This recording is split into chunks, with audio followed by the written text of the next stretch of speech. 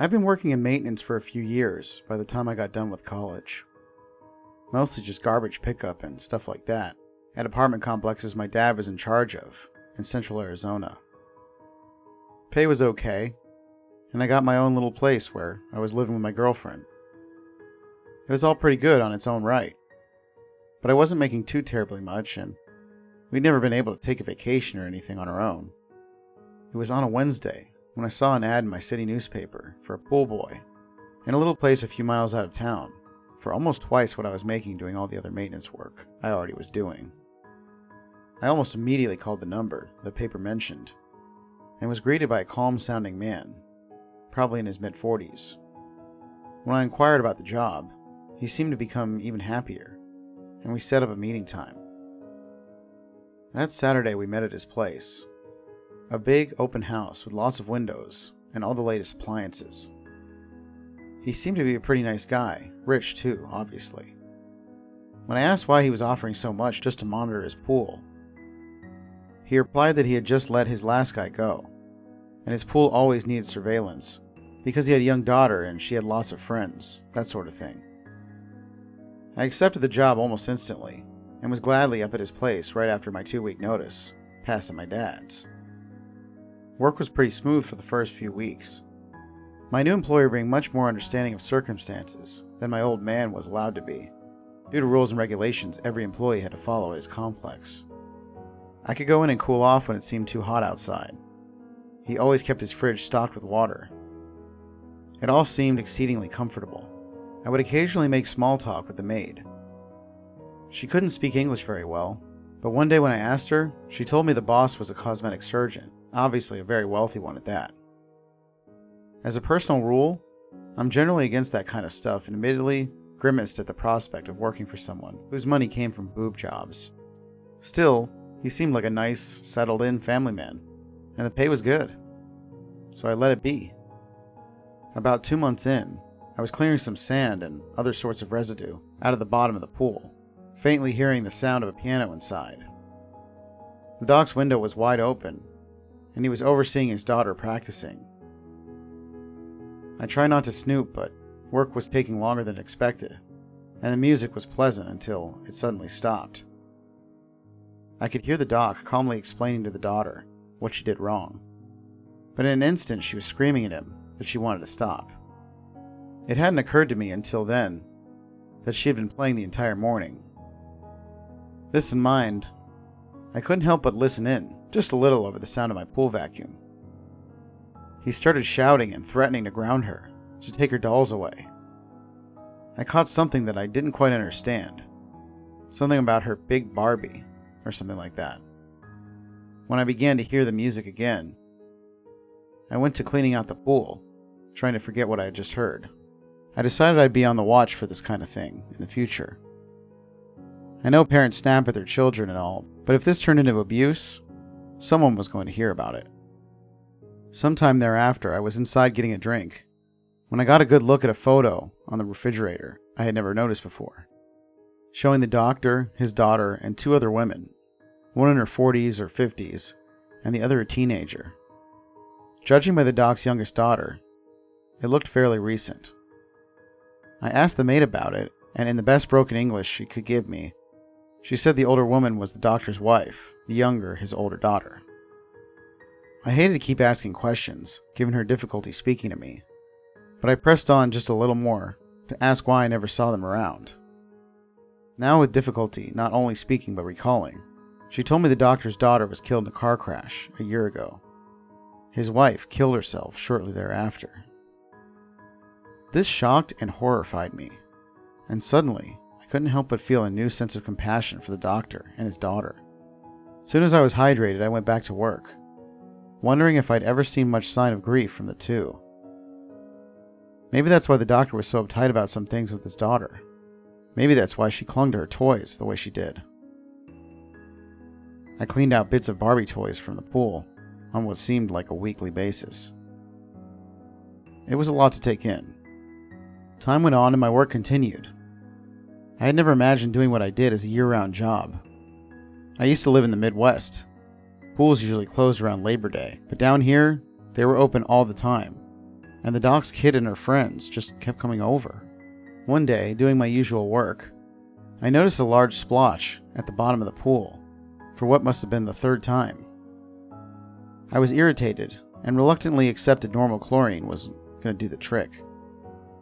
I had to shock the thing. Use a form of superchlorine, several times stronger than the average stuff. I checked the doc's notes and they did indeed confirm that he had some of the stuff I needed. It was kept in the basement. Seemed like an odd place for it, but I digress. Maybe it was just to keep it out of his daughter's hands. Speaking of the doc's daughter, my eye caught her and a couple of her friends about to jump in the water. I had to shout at them to stop, and she threw a fit at me for doing so. I just figured the splotch in the pool would be a bacterial breeding ground. I was not letting little kids in it. I found my maid friend again, and now, frantic to make the pool clean for the boss's daughter, asked her where the basement was. She responded with a confused look. I tried several other phrases until she recognized the word cellar. She led me outside after I mentioned it and pointed me to a dingy little trap door in the ground connected to the house, right next to the hose. I had never noticed it there before, and it was tightly bound with what appeared to be shiny new chains, very little dirt on them.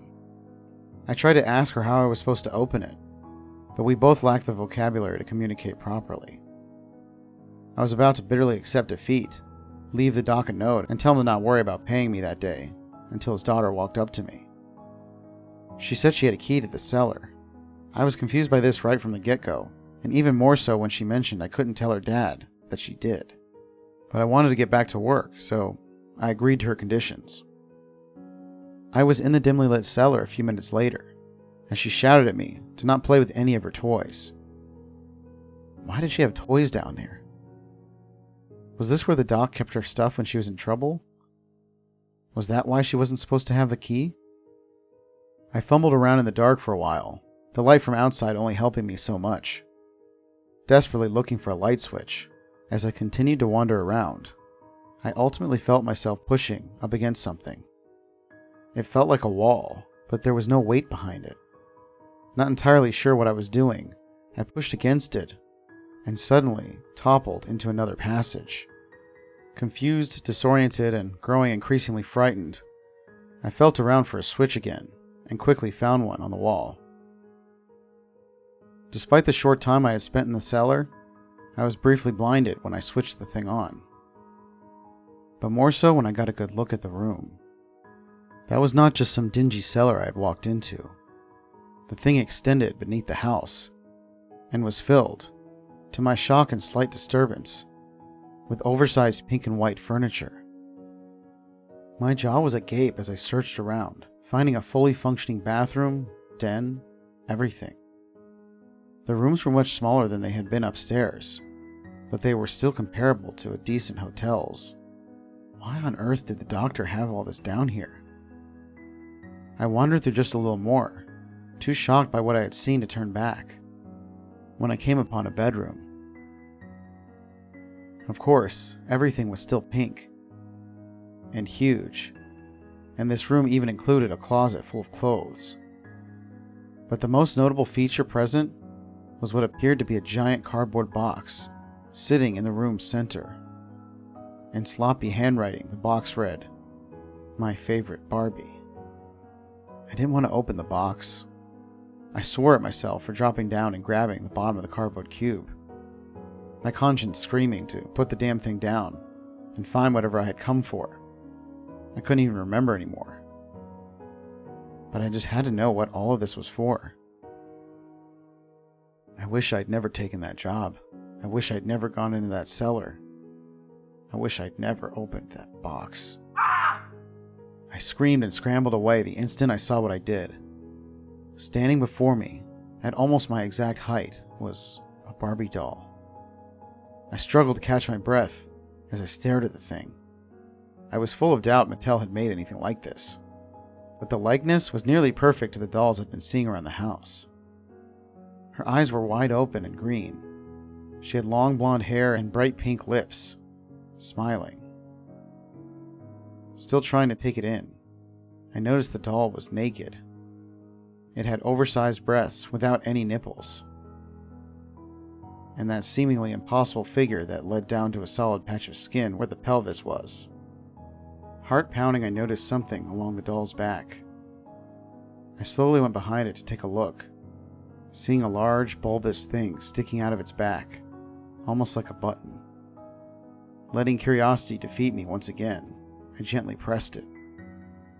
Help me! The doll screamed in a shrill voice.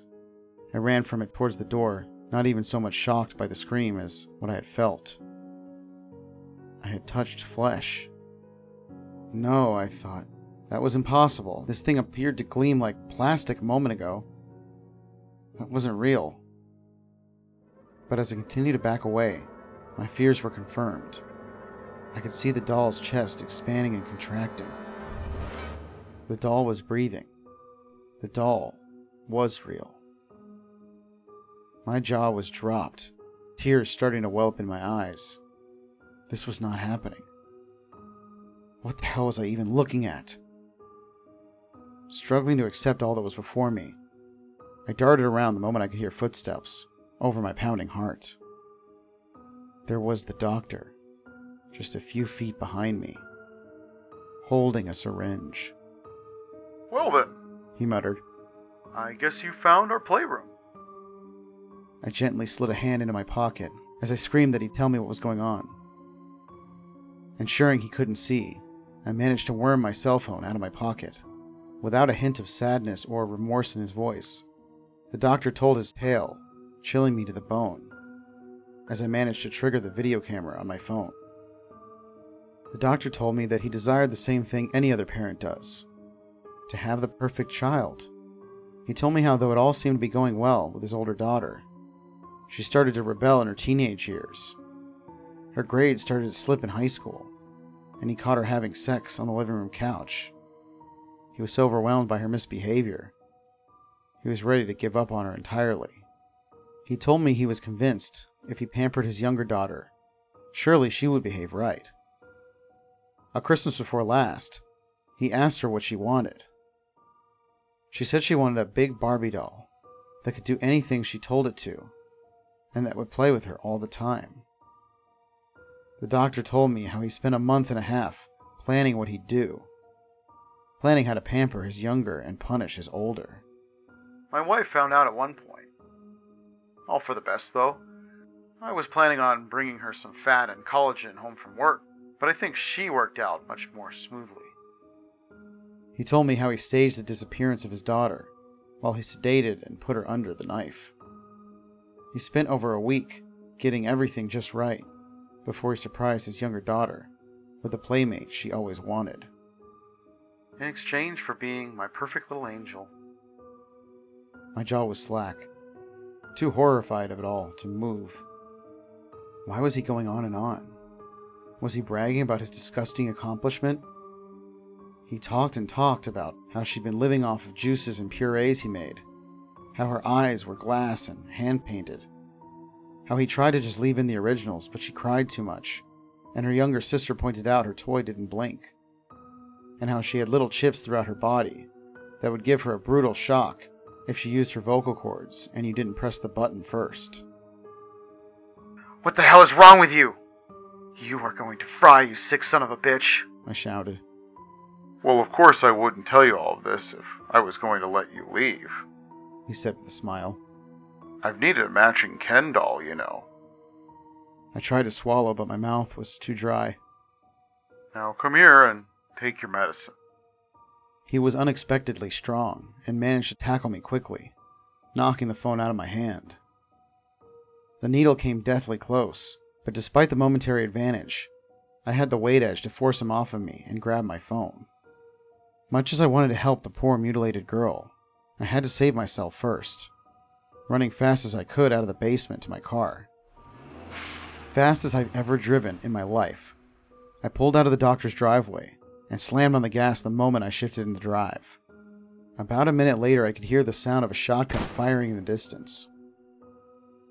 I managed to make it back into town, cars everywhere, long before I saw anything of the doctor in my rear view. I pulled into the police station and flipped open my phone, searching out evidence to incarcerate the insane bastard, only to find that it had been destroyed when he tackled me. I had nothing to give the police but my testimony, and even in my head, I knew it was too crazy to be true. I drove to my parents' place that night. The house was empty. I, assuming they were gone on a date or something, searched around my dad's room and found his revolver. I don't remember much more of the night, but my girlfriend tells me I was extremely on edge, constantly looking out the window. 3 days after my horrifying discovery, armed and ready to pay the doctor back for his crime against humanity. When I arrived, however, the house was entirely abandoned. No sign of anyone anywhere. And when I checked the horrors of the cellar, the doll and its box were gone. While snooping and made a call to his office that night, the receptionist said that he left on a very short notice, with no real explanation. That was about a year ago. I've spent I don't know how many sleepless nights with what I'd experienced in this basement. I'm only mentioning this now because I found an article about a pool boy in southern Florida mysteriously disappearing. In the video attached, there were tearful testimonies from his family and his employer, speaking all the while with his daughter within audible range, bragging to her friends that she was getting a Ken doll for her favorite Barbie.